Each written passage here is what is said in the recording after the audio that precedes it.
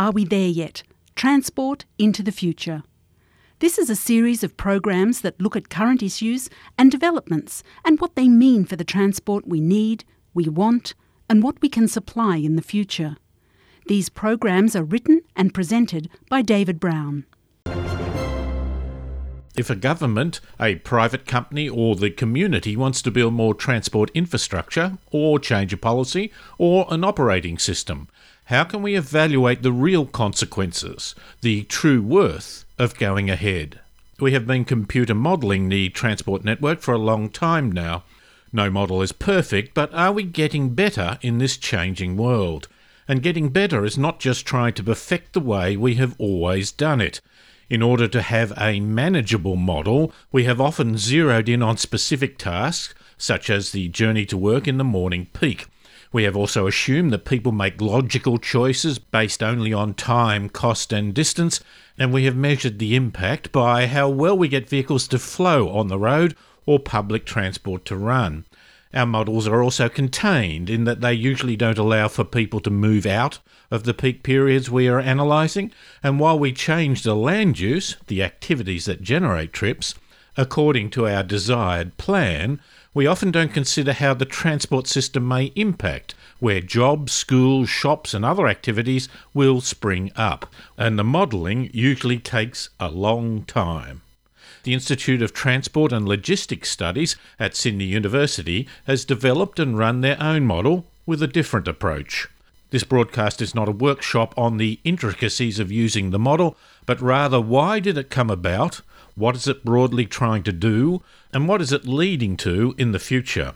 Professor David Hensher is the founder and director of the Institute and has had a very hands-on role in this project. David, thank you very much for your time. It's a pleasure to be here, David. Now, talking about the model, you're not condemning the previous ones, are you? It's just that it's an evolution that we've got to go through? I think that's right. It is an evolution, and we've been doing this stuff for over 60 years now, and it's been rather slow in coming up with what I would regard as behaviourally more appropriate ways of looking at the question, what is the best spend in terms of infrastructure improvement or service changes to our entire system, not just roads, but public transport. So what we've been doing, and if I could just tell you the motivation for doing this, because I think that's interesting, is that for many years consultants were asked by government in the main to evaluate 2 or 3 pre-chosen projects of which the decision was that one of them will be built or delivered in some form. Therein lies a problem. It's known as how do you actually identify the candidate set of real possibilities that might make a difference to the way in which our cities grow and provide well-being and livability, etc., that we all aspire to want to be part thereof. And so I've had some frustration for many years that instead of predetermining a few projects, and often they're the pet projects of politicians, like it will be a light rail or it'll be a heavy rail or it might be a road, why not ask a broader question, can we develop a framework in which we can throw in a systematic way, lots of possible projects, programs, policies that may identify other ways in which we could get a better spend from the scarce tax dollar that the taxpayer essentially contributes to. In other words, there must be a better way of narrowing down the set of projects that we want to seriously evaluate than just simply what I would describe as a bit of a favourites list. That's often the case. And then what happens, the favourites list is maybe 2 or 3 projects to evaluate. Often it's the one project with 2 variations, like 2 different alignments of a road or 2 different alignments of a rail track, for example.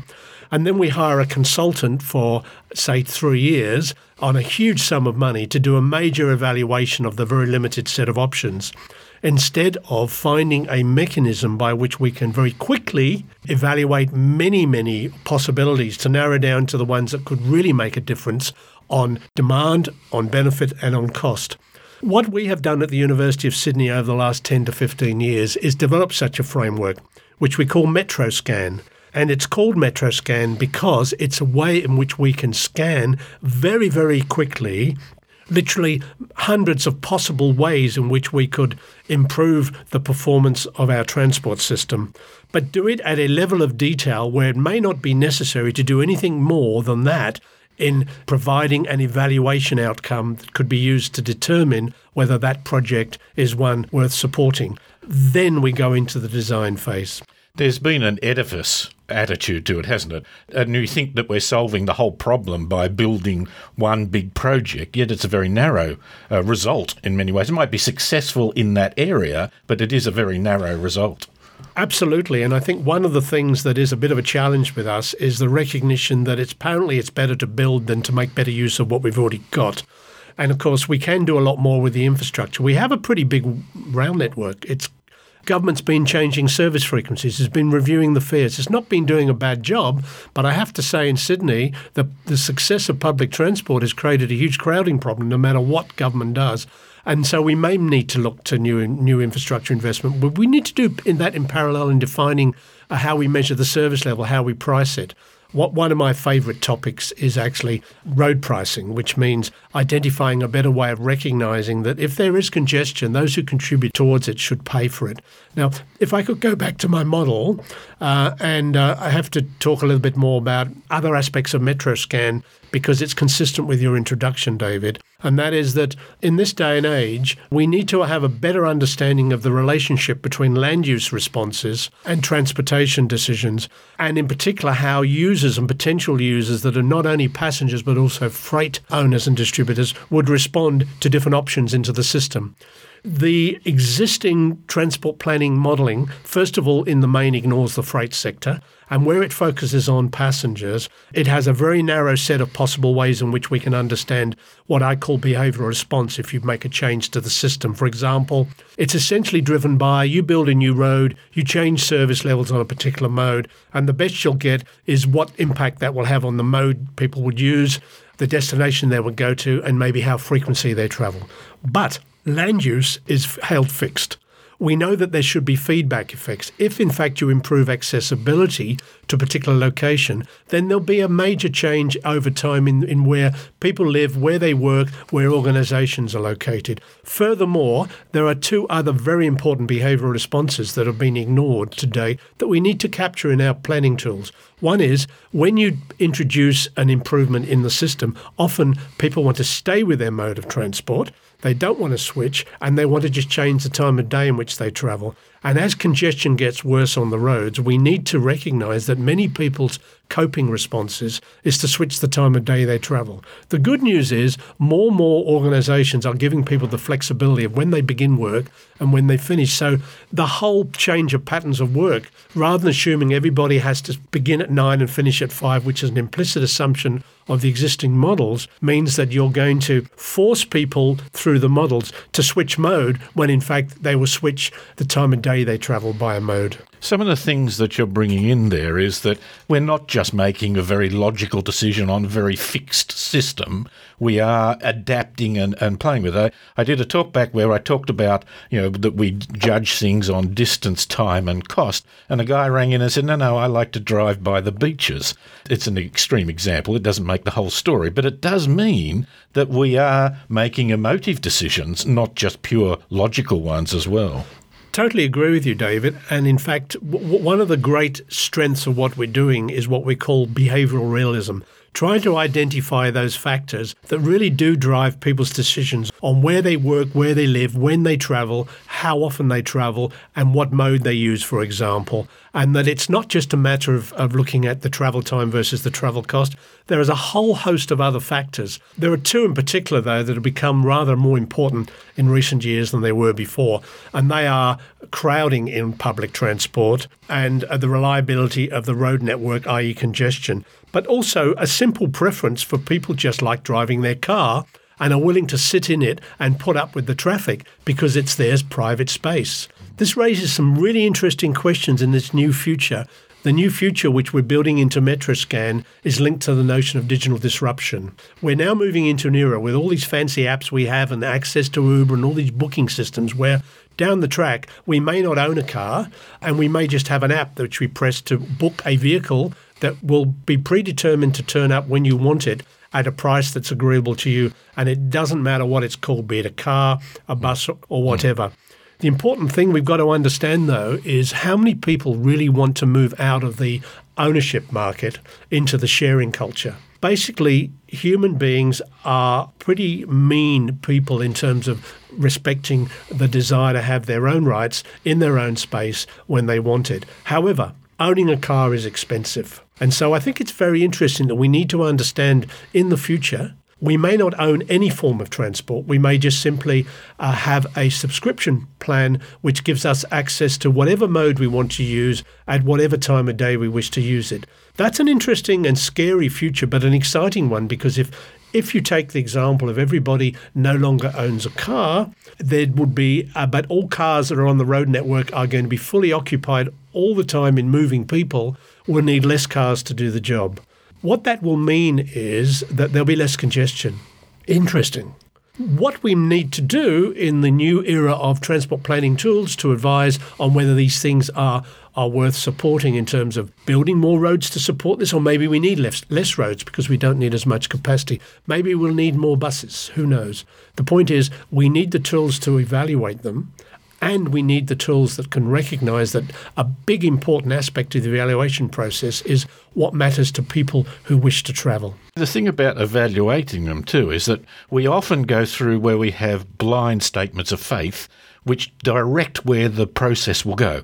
Oh, public transport should be free, or we should toll everything everywhere, which is an important point. I'm not denying it. But it seems to narrow the approach. Now, you're talking about a model system that you can run very quickly. That's an important point, isn't it? So that we don't have to wait for a huge thing to get an idea, not a total solution, but an idea of where a statement may lead us, rather than necessarily come at the end and say, well, yes, it's either good or bad, whatever that means. That's a very good point. We don't want to wait 2 years for a consultant to come out with a recommendation, which is not a good recommendation either. The beauty of Metroscan, and we're fortunate at the University of Sydney that we have access to high-speed computers, in fact the fastest in Australia, I'm told, is that once we've got all our models working efficiently, if you come to us and say, what might be the situation if we were to build, say, a light rail between A and B, we should be able to, within 40 minutes, and I tell you 40 minutes, do a passenger forecast for 30 years out, and then move those forecasts into a benefit cost analysis, given the costs of providing that system, to come up with a benefit cost ratio where the benefits relate to the relative advantages in terms of time savings, cost savings, crowding impacts, whatever else is a benefit. To be able to do that very quickly and say, yeah, that one looks promising or not, let's look at it in a bit more detail, or no, that's a dud, let's not even go any further, is actually a very good proposition. And I'm hoping, maybe after my lifetime, that one day our ministers of transport, our ministers of planning will on their desk have the capability of sitting there and playing what-if games using tools like Metroscan to get a good sense about that one has prospects, that one does not. And more importantly, politically, if you can show that something looks pretty good in terms of people supporting it, that's votes. Yes. That's votes. Yes. But the point about what is deemed to be success there, we've often seen computer modelling in a level of detail, like in the year 2035, there will be 237 vehicles turning right here. What you're saying is getting a feel for it, not just in terms of, there looks like there'll be a lot of people on there, but perhaps even further, what it might mean to the community and the environment and things like that, that we're not just saying, well, there's going to be 22,392 people here, so it must be a good project. You're getting a sense of its broader impact? Absolutely. One of the very important features of Metroscan is that there's a seamless move from forecasts of patronage, including freight, by the way. You mustn't neglect that. We're the first to have actually integrated both because the trucks share the roads with the cars, etc. And anything that happens to the cars impacts on the trucks. And, of course, it impacts on public transport if there's an adjustment in the demand for particular modes. Nevertheless, the output of those forecasts is a crucial input into a benefit cost analysis and what we call an economic impact analysis. If I could just briefly describe both of those, a benefit cost analysis is where you identify all the benefits with and without the project and all the costs with and without the project. And those benefits are not just benefits to users, but the benefits to society in terms of cleaner air, better urban amenity and things like that. But on top of that, we want to know to what extent these projects will actually create jobs and will add economic benefit through some measures of GDP growth into the local community. So you need to measure that as well. Some projects, all they do is create a reasonably nice benefit cost, but they don't create jobs and they don't add value to the local constituency in terms of income flows. So it's very important we understand that as well, because transportation has to be seen as more than simply a tool to move people and goods, but as a tool to support the growth and the livability and the viability and the economic strength of a location. Livability is an interesting concept, isn't it? That it must be hard to measure. It's often used in a vague sense, and it's often justified by an artist's impression, where there's going to be this glorious, freshly painted tram or train or what have you going through an area where trees all grow in a nice way and so on. That's a nice image. What one professor talked about, planning by nice images. But let's get down to that, livability in that. How do you incorporate that? How do you involve that in the process? I think it's got to be linked to some other language that's now doing the rounds, and that's smart places, not smart cities, smart places.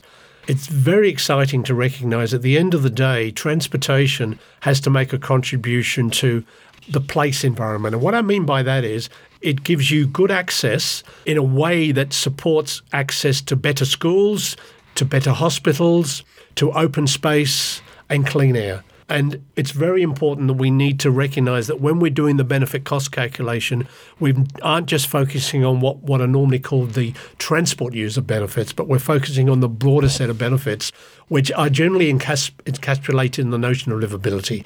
Does the entire package make sense in terms of where people want to live, where people want to work, and how they want to engage in society? Models used to measure, or still do measure, the average time saving, yet we'll talk about Manly Warringah in a minute, where an inquiry found that there was huge time savings, but it was 5 minutes for each person, which when you multiplied by 100,000 people, that looked big. That you get home 5 minutes earlier isn't a change of your lifestyle.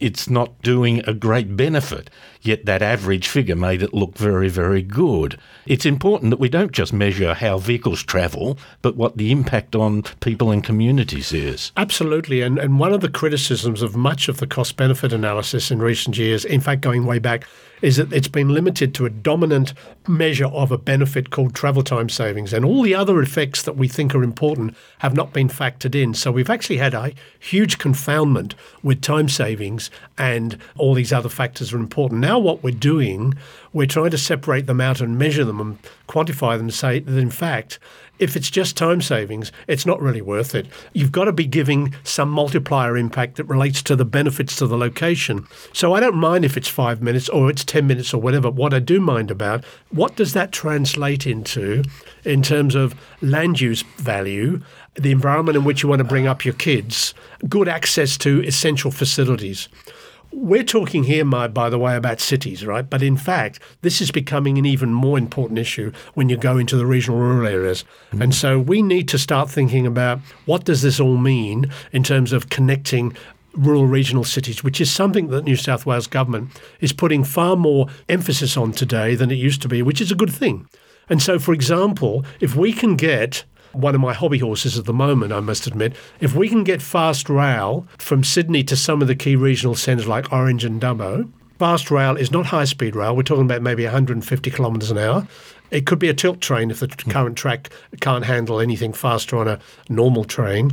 That will improve access to hospitals and education and specialists, etc., which they currently don't have except for having to travel for many more hours. And that makes the environment in which they live in Orange much more livable. Livability is involved with access as much as location. We've often just looked at the journey to work as though a lot of the models have just been about the morning peak and the journey to work, which is a very narrow perspective of the types of reasons you make a trip and when you make a trip and why you make a trip. There's more trips made, I think, for social recreation and hospital trips. Your model now gives you a chance to incorporate those sorts of parameters? Absolutely. We now have models where we're understanding the factors that are driving choices on the mode you use, for example, to go shopping, to go to education, to visit friends and relatives, etc. And also, there's another market that's been somewhat neglected in the past, and it's employer business. A lot of people are travelling on business, and that's not not going to work because you're not going to your main place of work.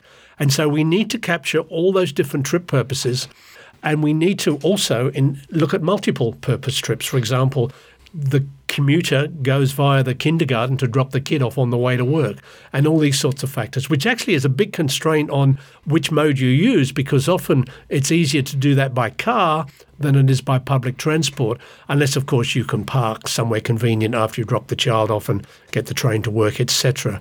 But these are really important issues. And so what I think I would like to suggest, David, is that many of the modelling systems that we currently see around, including the ones that are currently being used in New South Wales, have a very limited number of particular behavioural responses that society can be seen to do as a result of any change in the transport system. And it's really your change of mode for your commute, your change of destination for your commute, and the frequency of travel in general. That's a very limited set of responses. What about changing the time of day you travel? What about trip chaining with multiple trip purposes? What about changing your residential location? What about changing your workplace? What about changing the degree of flexibility you have when you actually start a trip and finish a trip? And even beyond that, when it comes to a lot of the environmental issues, what sort of vehicles do you own? How do you use them? Many of the earlier issues to do with trying to reduce pollution was to try and get people out of their cars. But what we found was the simplest solution was to manufacture more energy and environmentally friendly vehicles and let people still carry on with their bad driving habits, but spill out less pollution, less greenhouse gas emissions. And I did a study about 30 years ago where I found no matter how hard you tried to get people to get out of their cars, the two major factors that drove reductions in pollution and greenhouse gas emissions was changing people's work practices and buying more fuel-efficient cars, not changing your mode of transport. In my early part of my career, I met people like Liz Ampt, who was involved in household surveys, which gave a much better idea of what caused you to make those decisions, the number of cars in the household and so on. And I met there a transport planner who was absolutely fantastic, learnt a great deal, and he made this conclusion: you'll never get public transport to work as well until you can fart in it and not offend anybody. It's an example of how your car can be in your own domain space. Well, I have a comment that says you'll never make public transport more attractive unless you make the car less attractive. But things are changing because there are segments of the community, call them the millennials if you like, who actually don't own a car and are quite happier to use public transport. And more importantly, when they need the car service, they'll just call Uber. So this is an interesting development. It's a new change where there's reprioritising what matters and spending maybe in their 20s happy to live in apartments. And it's not until they have kids that they want to then move to suburbia because they need a backyard. This is a big change from the baby boomers, for example, who experienced the opportunity to have a car when public transport was somewhat less user-friendly as it is today.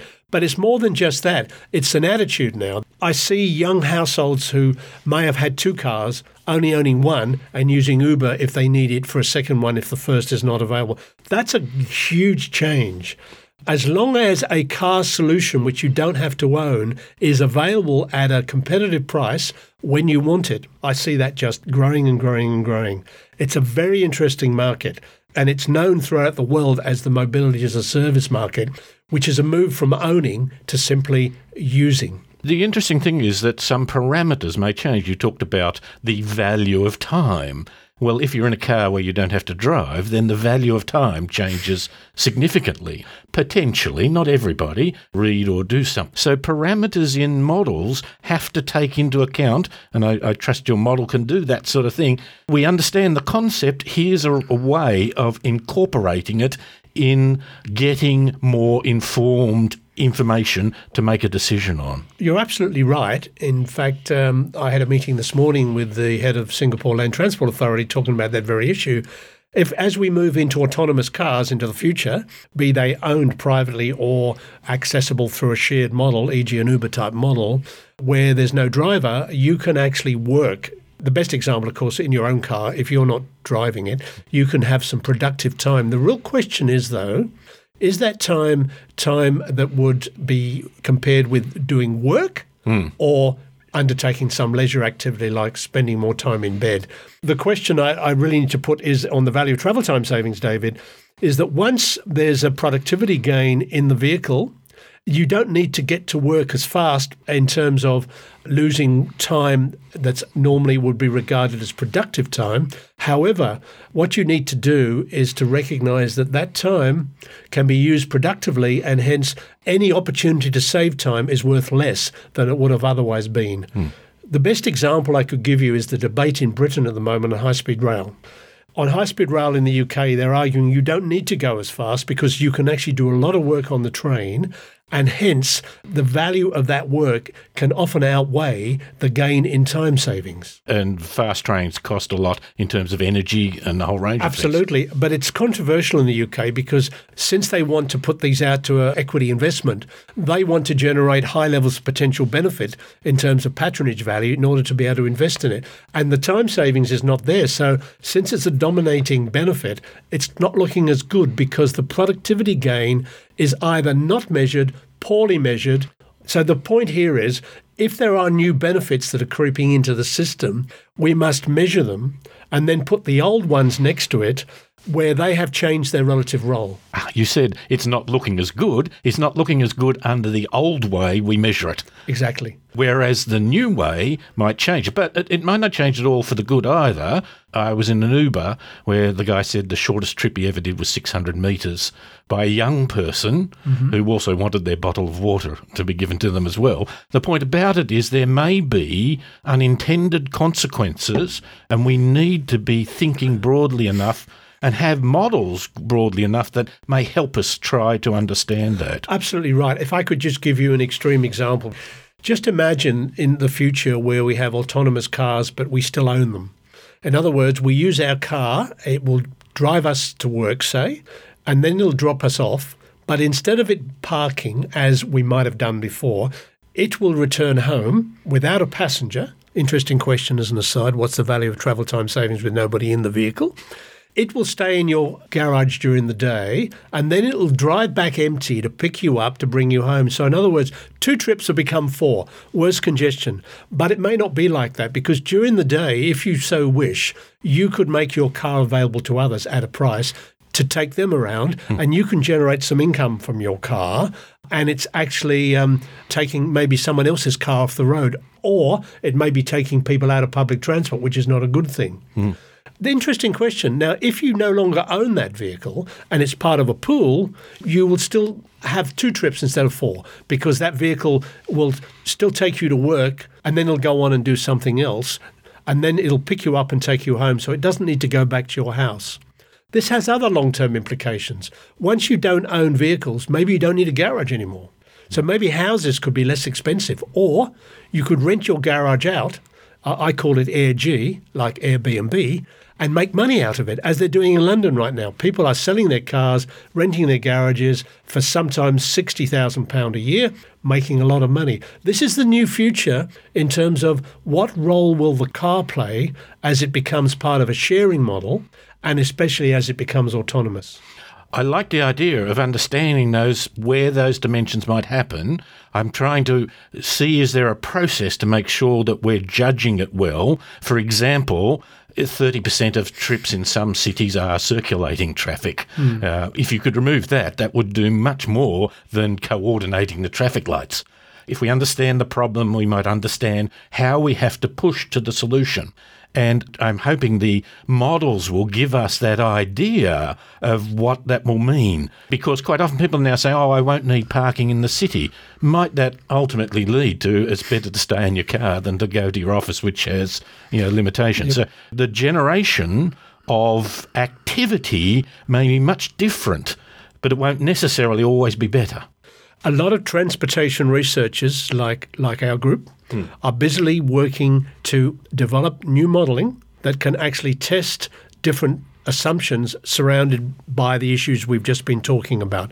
And some of it is simulation work. Some of it is what I would call more behavioural and integrating it into the conventional models. So MetroScan, for example, will in time, but we've started the process, will in time build in autonomous cars as different to driving cars, and will also have a mobility as a service, which is a multimodal packaging model, like a telco subscription, which will compete with public transport. So instead of having, say, an Opal card what's called your pay-as-you-go fare. You will just access public transport through an app which is multimodal. The question is, how many people will want to take up these new ways of purchasing travel? How many would want to stay with the old model, with or without autonomous cars?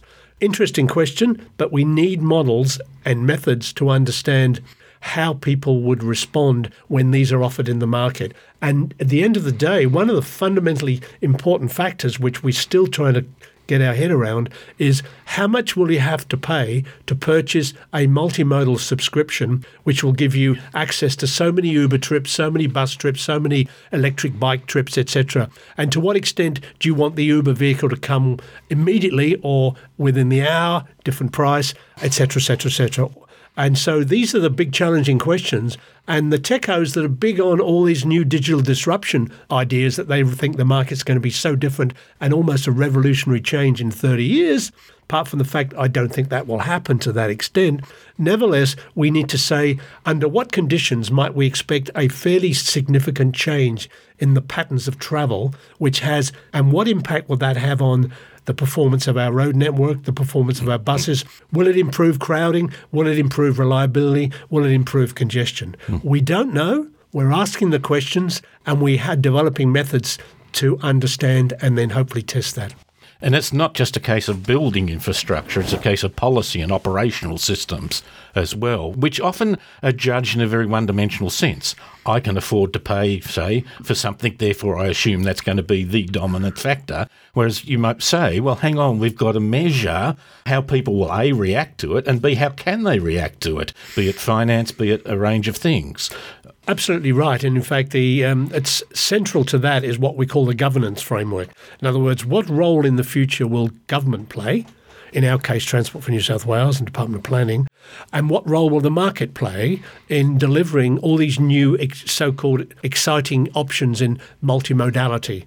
We don't really know at this stage. There are a number of schools of thought. One is let the market decide, give it a go, make a loss, or what? Government may say no.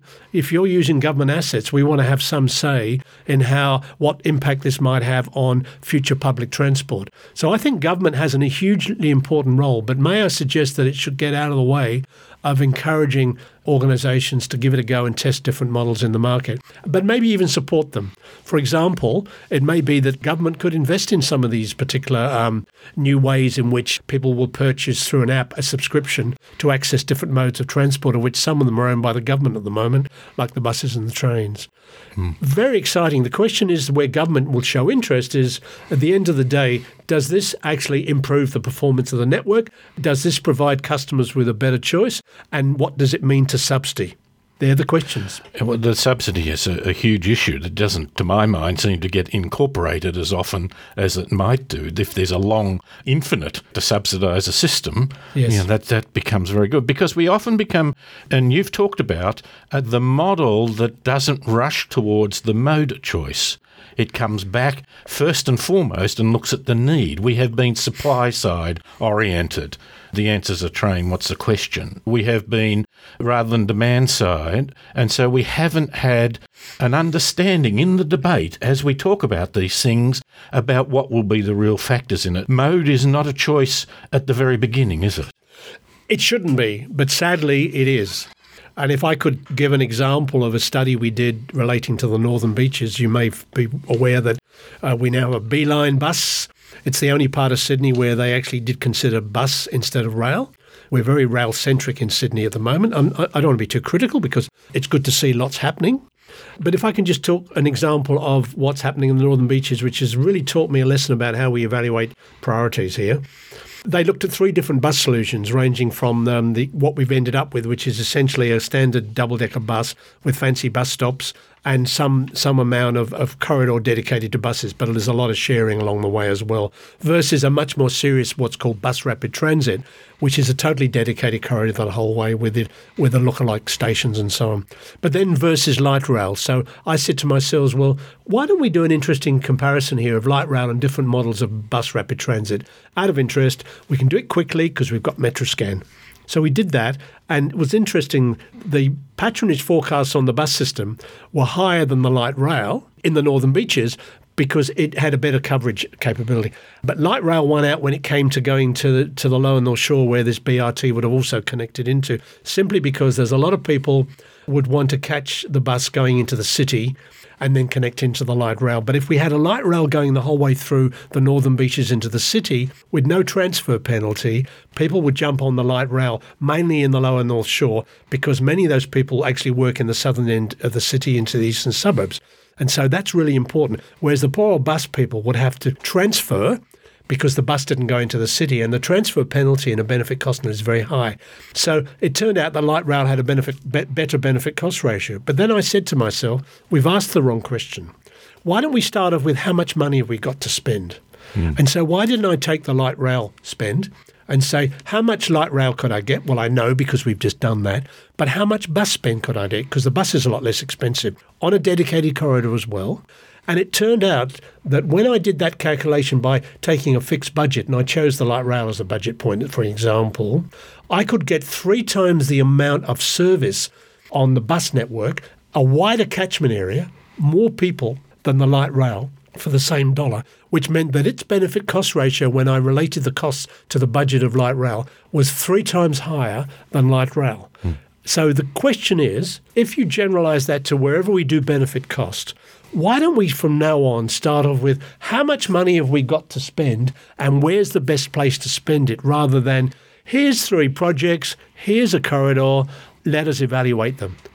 The light rail system in Sydney goes a fairly short distance. Might a better solution be to convert that back to busways? Well, that's a whole... Sorry, I'm not asking you to answer that. Well, no, I'm happy to comment. I mean, just putting aside the debacle at the moment with finishing it in the city, but I've never been a great fan of the light rail system. I would have preferred to have actually done exactly what they've done with George Street in terms of closing it to cars. I had a very high service capacity bus system down there. Service capacity, not vehicle capacity, is what delivers service. And that could then go way out into the eastern suburbs. As long as you're willing to close roads, it shouldn't matter what you put on it. It seems to me, though, that government says we can only close roads for rail, but we can't close it for buses. It's nonsense.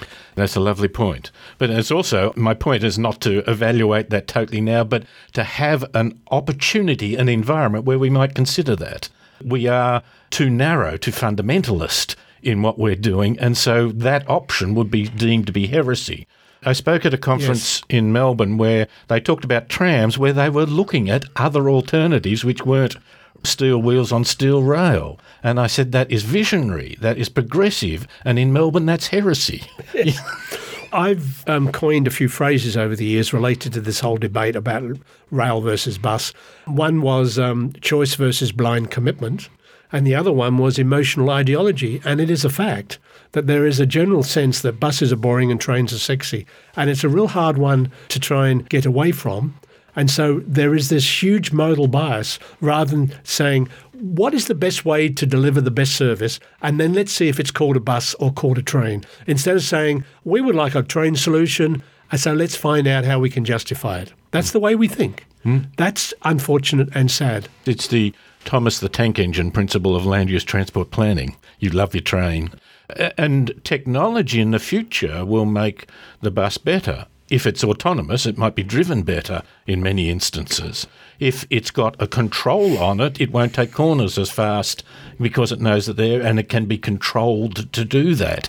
And, of course, it can run like a train with the future, not physically linked but electronically linked, and so it can operate like a train of many carriages. Absolutely. It has the maximum flexibility. It can platoon down George Street as a lot of pods, as you might want to call them, each carrying up to 16 people, and then at different points along the route, parts can veer off to where people wish to go. So instead of having to get on a tram where it only goes from A to B, and if you want to go to C, you've got to get off, you can get on a platoon of autonomous buses, and you can choose the particular pod, which is the one that's now going to turn left to go to C, or the one that's going to turn right to go to D.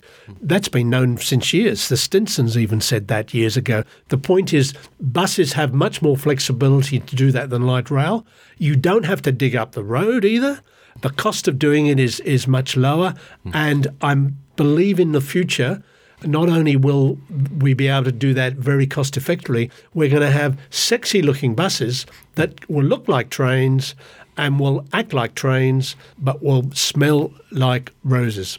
And the fact of the matter is you could build two systems for the price that you could build a rail system for in many instances. Not every, I'm not trying to overgeneralise it, but your point about your modelling is that you can model that strategy rather than just model that project. Absolutely. That's what it is. In fact, we did an exercise, for example, if we did not build the North West Rail, which is, well, I think, let's say 13 billion, and we spent that equivalent money on buying buses, and we're not even putting them on dedicated roads at the moment, just buy buses, we could actually quadruple the amount of buses on the road network and increase jobs like you wouldn't believe it. We can bring the buses in from China, which are manufactured under license from BMW and all those people in Europe, so they're not dodgy buses anymore. You can get them here in 2 weeks' time, and you put them on the road, and the frequency of service will be such that you will get at least 6 to 10% of people out of their cars. Now, some people have criticised me and said, well, if you put more buses on the road, Hensher, what about all the congestion? Out of control. I said, well, if you can't get 10% of people out of their cars by quadrupling the connectivity of public transport through improved service, you've got no chance of getting them out of their cars by building one railway along one corridor. My old professor, Prof Blunden, who was a passionate public transport person, did not support the Eastern Suburbs Railway because it would take the budget for the next 25 years. He wanted trams.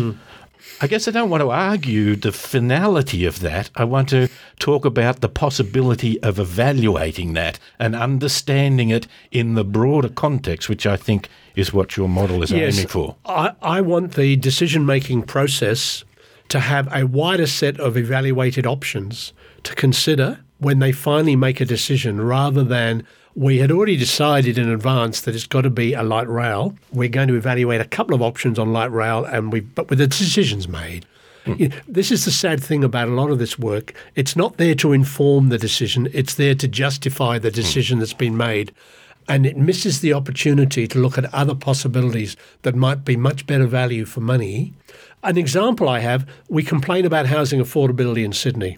We can solve a lot of that by better accessibility through better investment in transport. How do we do it? Very simple. Reprioritise fast rail between Wollongong, Sydney and Newcastle. Fast mean Newcastle to Sydney 1 hour. 1 hour, which is achievable. Even on the current track with tilt trains, you could get close to it, right? Then people would start to think, I can live up there. Organisations, many of the big consultancy firms have said to me, they might open a second office in Newcastle because it's far enough away to justify it. But we ain't going to open a second office in Parramatta because it's too close to CBD of Sydney. And people like living along the beaches. As you said, David, lifestyle is important. Create good access to suburbs along the beaches that are accessible within an hour at the maximum. 30-minute cities is pie in the sky for the time being. You will get people living in Wollongong, living in Newcastle far more than today, and accessing jobs back into Sydney if necessary. But in time, many of them will relocate their jobs to those areas. To me, that's a win-win, and that'll make housing more affordable, which is an important byproduct of an improvement in our transport network. And autonomous buses going through suburbs and that could potentially give the accessibility to the suburbs much a different approach. Again, I'm not going to argue how much. I look to thorough research to help me understand whether that's a good point or not a good point.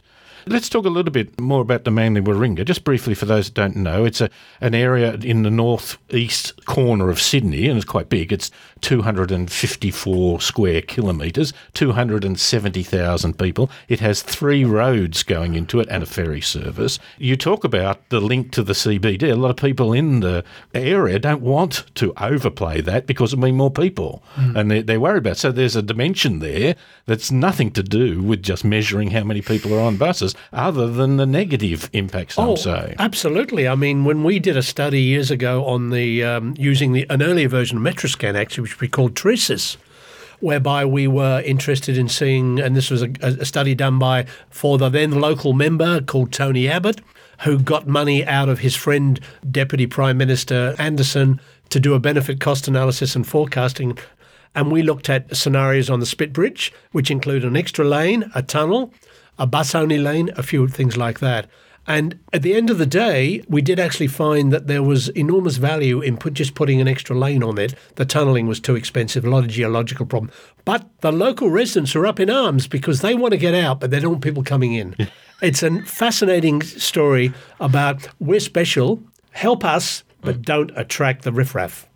The other issue too is not just the north-south movement, the east-west movement to other areas as well. And of course there's a big hospital coming in there, as well as if you put a system in, what might you be able to do to local areas like Mossman? I'm not going to get into detail other than that service isn't just to perform the service of the people going to it, it's to put them in their proper place and allow local shops and other things to develop without heavy congestion around it. Well, that's a very important point of maintaining a village atmosphere in some areas. And the trouble is Cremorne, and for example, suffers because it's one of the worst roads in the peak. We start to ask questions when we can't solve the problem in that corridor. That maybe in terms of accessing the northern beaches, we should focus on further north through Monaval Road, which is the road, if people are not familiar, that connects down to the major rail line, the North Shore, around Pymble.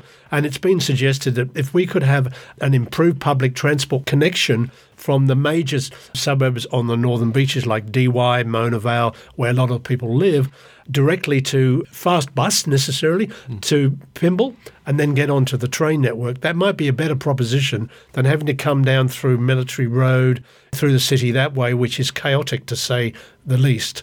It's a complex issue. We have looked at building a tunnel and actually having the cars go through a tunnel the whole way along Military Road that's tolled. But the problem there is access, all the ramps you're going to require to get in and out of the tunnel because there's too many exit and entry points required. That's a bit of an issue. And then allow the surface to be pedestrian and bus and beautiful village atmosphere in terms of the way we bring back the amenities of the location without putting up with the pollution of vehicles. If you get into the fundamentalist debate, it's always build the railway and do it underground and make it fast and what have you. Yet you might be saying, well, look, just put the cars in that place and leave the up space for better public transport and accessibility. And this comes back to the notion of smart places, is trying to remove the big culprit so that you don't actually see it. And although, there are some concerns about smokestacks and all that sort of thing, we're getting better at that. It's a real challenge. The alternative is we have less ramp entry points and exit points, which means you'd have to travel further north to go south. But maybe it's doable. The advantage of the methodologies that we've been developing through Metroscan, we can evaluate these options because we're talking about changing the capacity available in different modes of transportation and seeing what that might mean to changing demand. In addition, tunnelling a toll road, where we'd be looking at if it's got to be private sector, because I don't think the government's interested in building a tunnel there. What might that mean in terms of, given the cost benefit? The important question is, David, is that when someone says, I wonder what it might look like if we did it, we could then say, well, give me a day, I can give you a bit of an idea. Might that also then spill over into public interaction? I've been to many a public meeting for information, which tends to be a presentation on what the government has already decided. Yes. One government official once described it as, we have an approach of decide and defend. We decide, and then the whole public consultation is about defending that. Yes. Whereas sometimes they're open-ended, but they're open-ended in the wrong way. What would you like? Oh, I'd love a train. All right.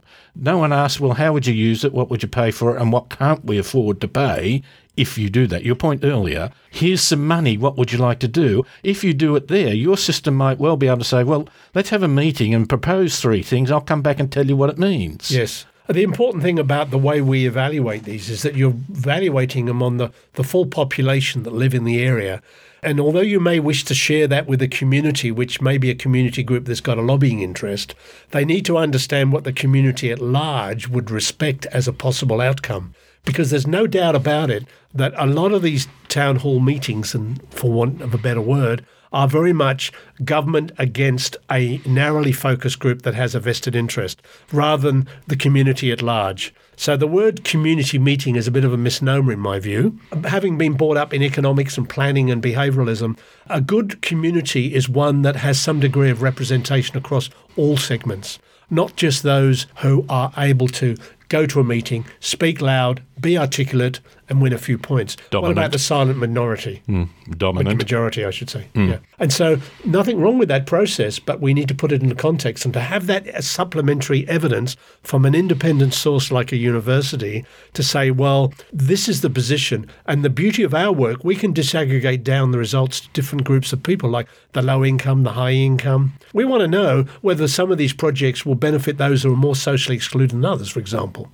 We know, for example, from work we did in using Metroscan in Melbourne, is that adding an additional bus service per hour in the outer suburbs has far more benefit in terms of improved access per dollar than doing the same in the middle suburbs or the inner suburbs. It's about 3 times the value per trip because they're the people who have poor access. They are often the people on lower incomes, often the people that have trouble accessing wherever. And they're the ones that you could argue need more support through public transport. So you can drill down by location, by socio-demographics, by lifestyle, whatever you want, and identify who are likely to be the beneficiaries and who are likely to be the losers. And then it's a judgment game on politicians. It's not my role as an analyst to decide on what weight I put on the losers and the gainers, but I need to identify them. And if the politician thinks the losers are worth more than the gainers based on my analysis, that's right. That's why they got voted in. But also you can vote on that.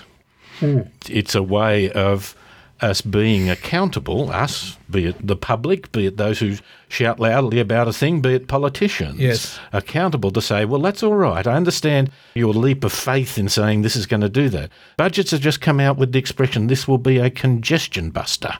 And that in itself is highly questionable, yes, and certainly not the parameter under which to judge that project. Well, sadly, and I've said this many times, it's one of my other favourite expressions, is that despite the fact that we've got this Northwest Rail being built, we've got the Metro West being built, we've got WestConnex being built, most of these projects are only going to buy us 2 or 3 years of growth.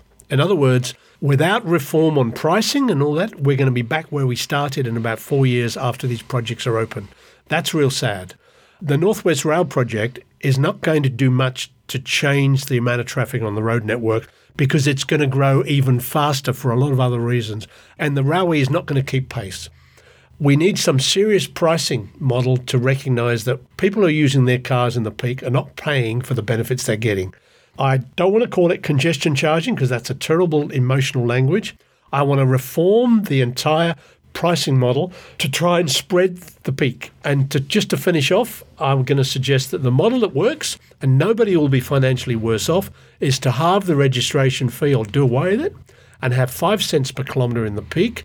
You'll get 6% out of the peak. There'll be acceptable congestion. And we know that over 30% of people living in Sydney have enough flexibility in when they travel if the price is right. There's a possibility there of understanding what it means to me. Because you use congestion pricing, it has a bogey sort of feeling about it. Whereas if you start saying, well, this is what it would cost you, and maybe even there's an app that I can play with a bit, because what they're doing in America, they're introducing that sort of system on a volunteer basis, which is not our image of what it's going to be like. Our image is it's going to be another tax. Yeah, the trouble with volunteering, David, is you need a lot of people to show a change in behaviour that impacts on congestion on the road network. It's very hard if you just have a small group of people. And that's a real problem. My app would do the following, and I've done this with people, although we didn't design an app. Take your current travel by car. Say typical average is 12,000 kilometres a year in a private car. How many of those kilometres are in the peak? We know that less than 4,000 of most people, most of it's in the off-peak, weekends, evenings, and so on. Take that bit and multiply that by 5 cents. If it's 4,000 kilometres, that's $200. If I knock $300 off your registration charge, you're better off. And I need to show the example because people don't believe me. They said 5 cents a kilometre, that's terrible in the peak. You're ripping me off. I said, well, let's do the calculation, my friend. Wow, I'm actually making money or I'm not worse off. And the good news about that model, depending on how you optimise the adjustment in the registration, Treasury is no worse off. That's a big sell.